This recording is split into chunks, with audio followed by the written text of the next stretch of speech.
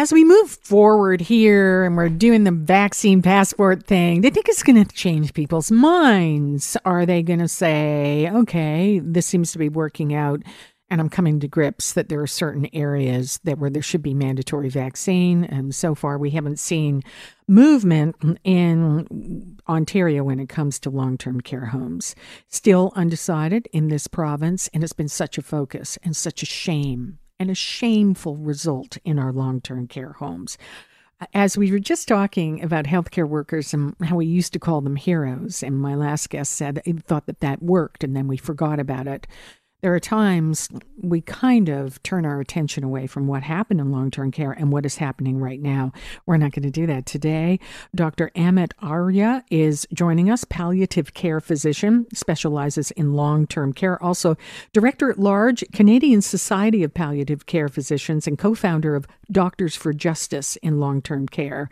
Doctor, welcome. Good afternoon to you. Good afternoon, Arlene.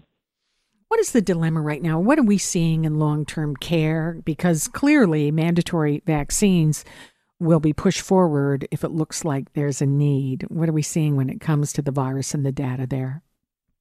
Yeah, so at this time, with the fourth wave, we're seeing the highest number of COVID-19 outbreaks in long-term care facilities since June. We're starting to see, once again, very sadly, people dying of COVID-19 in long-term care once again.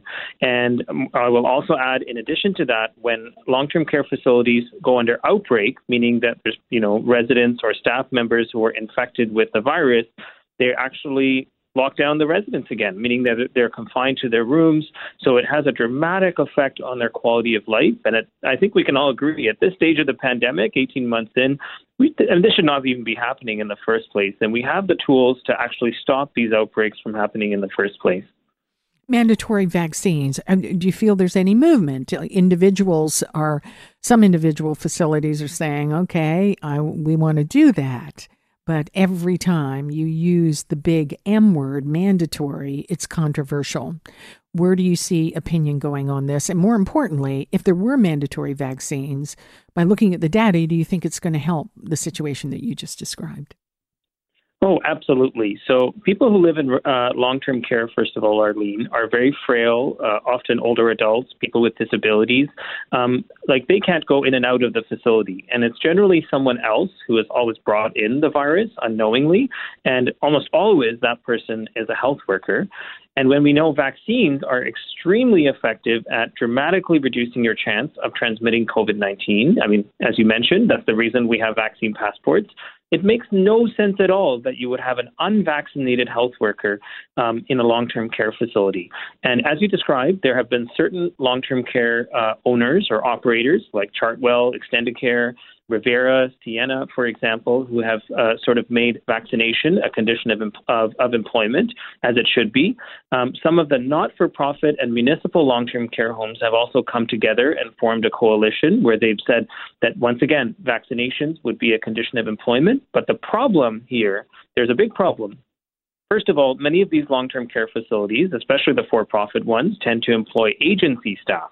So they are not employed by the actual owner of the home, but by an agency. And they're often moving between different homes to fill gaps in staffing. So they're exempt. And obviously there's a risk when they're working in multiple homes. And the other issue is because we don't have a mandatory policy across the healthcare sector, what this means is that many of these long-term care workers work part-time. Some of them work in home care. They might be working in hospitals. They can simply quit and move to another area and leave the long-term care facility without enough staff to care for the residents. So what we need is a policy where this is mandated across the entire healthcare system, including long-term care, home care, hospitals. It doesn't matter. You have to be vaccinated to work as a health worker. Why do you think this hasn't been done? Well, I don't have an answer to that. I don't think that this is something controversial. And in the midst of a fourth wave, speaking, to my expertise in long-term care, I think everyone would understand that people have just suffered enough in long-term care. They absolutely do not deserve to be confined to their rooms again. Of course, I'll say it again. If you're a health worker, you should not be a COVID vector. So I don't understand what the controversy is here. We need to sort of move quickly on this. I don't think any deaths or any of the suffering should be happening. This is all preventable, and there is no deliberation around this from anybody who's sort of working on the front lines, like myself, physicians or people who are obviously families or residents. They all want this to happen. It's interesting. One of the things that seems to be happening is there is movement and change when the numbers change. We've seen it in this province. We're certainly watching that in Alberta. And it's a shame, and it's shameful if that's going to be the situation in long-term care. Do you have a feeling that if those numbers start to change and things become extremely critical, that would put the pressure on? I hope that's not what it takes. I'm really, really hoping that's not what it takes. And you're right. That's what we saw here in the third wave when our ICUs were overwhelmed. That's what we saw in the first and second wave in long-term care. And frankly, I would even argue in the first and second wave when close to 4,000 people died in long-term care. Sometimes we didn't even see any action, even when things were completely overwhelmed and people were dying preventable deaths. So, at this point in the game, I think that the whole point of responding to the pandemic, whether it's long-term care, whether it's looking at community spread of COVID-19, keeping our schools safe, is to be proactive and not to act after the system is already overwhelmed, which undoubtedly leads to unnecessary suffering and death, and is actually worse for, other aspects of, our system, like the economy as well. It costs more. It is, and we're starting to see that. We weren't going to have the passports, then there was pressure from the business community, and now we have the passports. We have seen kind of the stages of acceptance are moving forward. Earlier in the show, we were looking at Quebec, and they have jumped out ahead in some of these things. Dr. Amit Arya, thank you for joining us, and we appreciate it. Yeah, thank you for having me, Arlene. Dr. Amit Arya is a palliative care physician specializing in long-term care, director at large, Canadian Society of Palliative Care Physicians, and he's also the co-founder of Doctors for Justice in Long-Term Care. It is, we're seeing a little pattern. We hope that's not the case. If things get worse, do things change? And we've seen the balance between doing things and then also being proactive and politics play out over and over again. And I think the area of the elderly and long-term care and what we've learned about ageism, maybe attentions that we don't pay on these things, has really been one of the huge focuses that has come out of this. For Jeff MacArthur, I'm Arlene Bonnet, Global News Radio.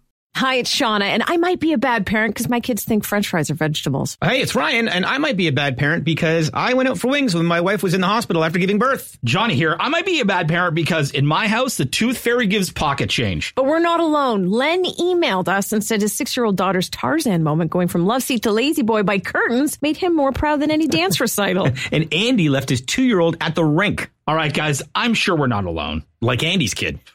For stories and confessions like this, make sure you check out our podcast. It's called Bad Parents, and it's available wherever you get your podcasts. I left a glove at the rink.